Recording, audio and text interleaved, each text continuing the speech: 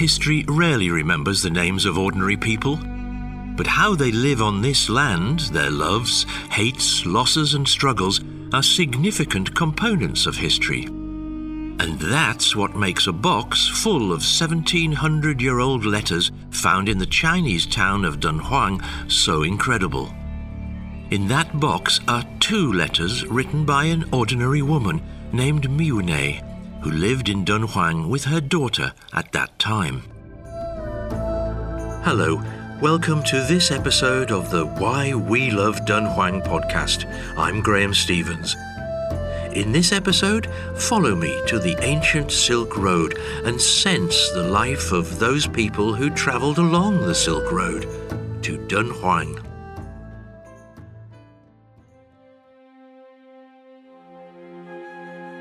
To my noble lord and husband Nanidad, blessing and homage on bended knee as is offered to the gods. And it would be a good day for him whom I see you healthy, happy and free from illness, together with everyone. And sir, when I hear news of your good health, I consider myself immortal. This is one of the letters found in Dunhuang, written by a woman named Miu Ne about 1,700 years ago. She was writing to her husband, a Sogdian merchant who left her and their daughter for a business trip 3 years ago. Never heard from and nowhere to be found since then. But Miu Ne never gave up her hope of family reunion.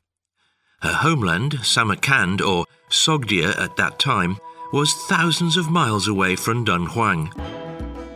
The Sogdians, a people of Iranian origin, were an important link in the commerce of the Silk Road between the 4th and 9th centuries. From their home in the region near today's Samarkand in Central Asia, Sogdian merchants travelled across Eurasia. Why those Sogdian merchants were travelling between East and West dates back to centuries earlier. During China's Han Dynasty, as part of a broader strategy to try to militarily defeat the nomadic Huns, Emperor Han Wudi twice sent his envoy, Chang Qian, to the regions to the west of the Han Dynasty-controlled territory. One journey took place in 138 BC, and the other happened 19 years later. For a long period from then on, the land trade routes that linked China to South Asia, West Asia, Europe and North Africa remained protected by the Han Dynasty. Chang Qian's journey was recorded on the walls of the Mogao Caves. On the west end of the north wall of Cave 323 are scenes of Chang Qian bidding farewell to Emperor Han Wudi and leaving for the western regions on a diplomatic mission. Emperor Wudi is seated high on horseback. In front of him is Chang Qian, who kneels down with a scepter in his hands. Above is a scene of Chang Qian going further and further.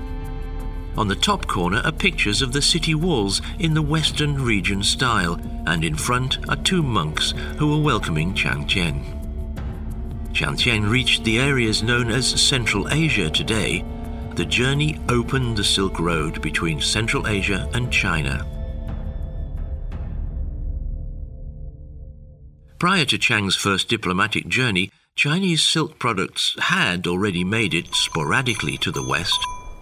People in the West knew nothing about silk when it first appeared. However, it conquered the hearts of Roman residents with its beauty and soft touch. During the Han Dynasty, the price of 1 kilogram of Chinese silk reached as high as 1 kilogram of gold in Europe. Each year, the Roman Empire spent up to 3,000 kilograms of gold purchasing silk products. In order to access more gold, the empire resorted to wars. The huge profit in silk products attracted numerous business peoples from Samarkand, a city in today's Uzbekistan, to trade in silk. Their footsteps reached the majority of the Eurasian continent, and they became the undisputed winners in this trade. The trade route that transported silk products from China to Europe was named the Silk Road by German geographer Baron von Richthofen in the 19th century. The Silk Road helped unravel the mystery of ancient China. Chinese tea was once sold abroad with the name of Oriental Leaves.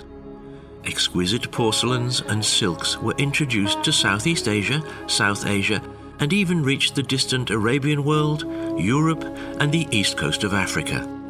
Meanwhile, precious spices, pearls, and coloured glazes were brought back to China. Dunhuang is a key stop along the Silk Road. It was inhabited by Hans, Sogdians, Turks, and Uyghurs. People of different ethnicity and religions peacefully got along with each other, and it was this inclusiveness that led to the prosperity of the city. The unique look of silk traders from Samarkand, their high nose bridges, their sagging eyes, and their bearded faces, were recorded on the walls of the Mogao Caves. The wallpaper on Cave 296 of the Mogao Caves depicts a caravan reminiscent of the ancient civilization on the Silk Road. During China's northern Chu dynasty in the 6th century, 2 scarfed businessmen from China were crossing a bridge with a team of fully loaded horses and yaks. On the other side of the bridge was a foreign trader with 2 camels. There was going to be a long, arduous journey across the Gobi Desert, so horses and yaks had to be replaced by stronger camels. Many unexpected troubles might be waiting for you when you travel across the desert. A common problem is lack of water, and a possible encounter with bandits is another. An unknown painter highlighted these issues on the walls of Cave 45.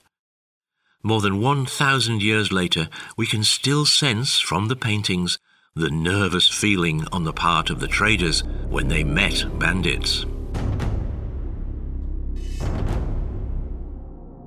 On an ordinary day in 312 AD, an ancient postman left Dunhuang for Samarkand, a destination on the other side of the Gobi Desert, carrying 8 letters, including Miune's letter to her husband.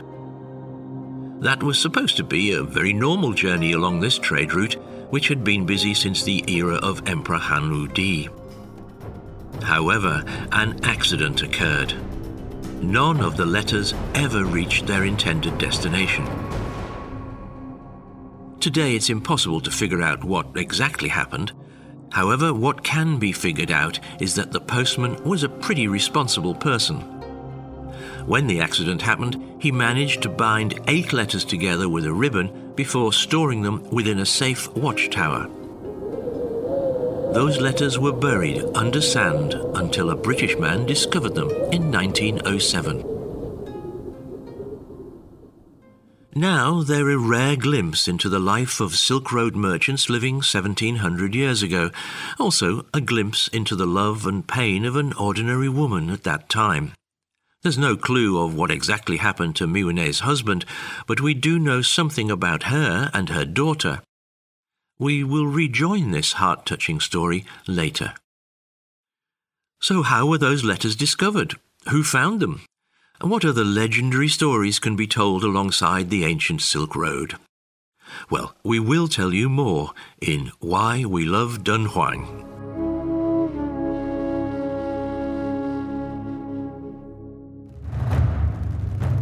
Special thanks go out to the Dunhuang Academy and Sanliang Chengdu for contributing to the content of this podcast. If you like the show, do give us a 5-star rating or a review. I'm Graham Stevens. See you next time on Why We Love Dunhuang.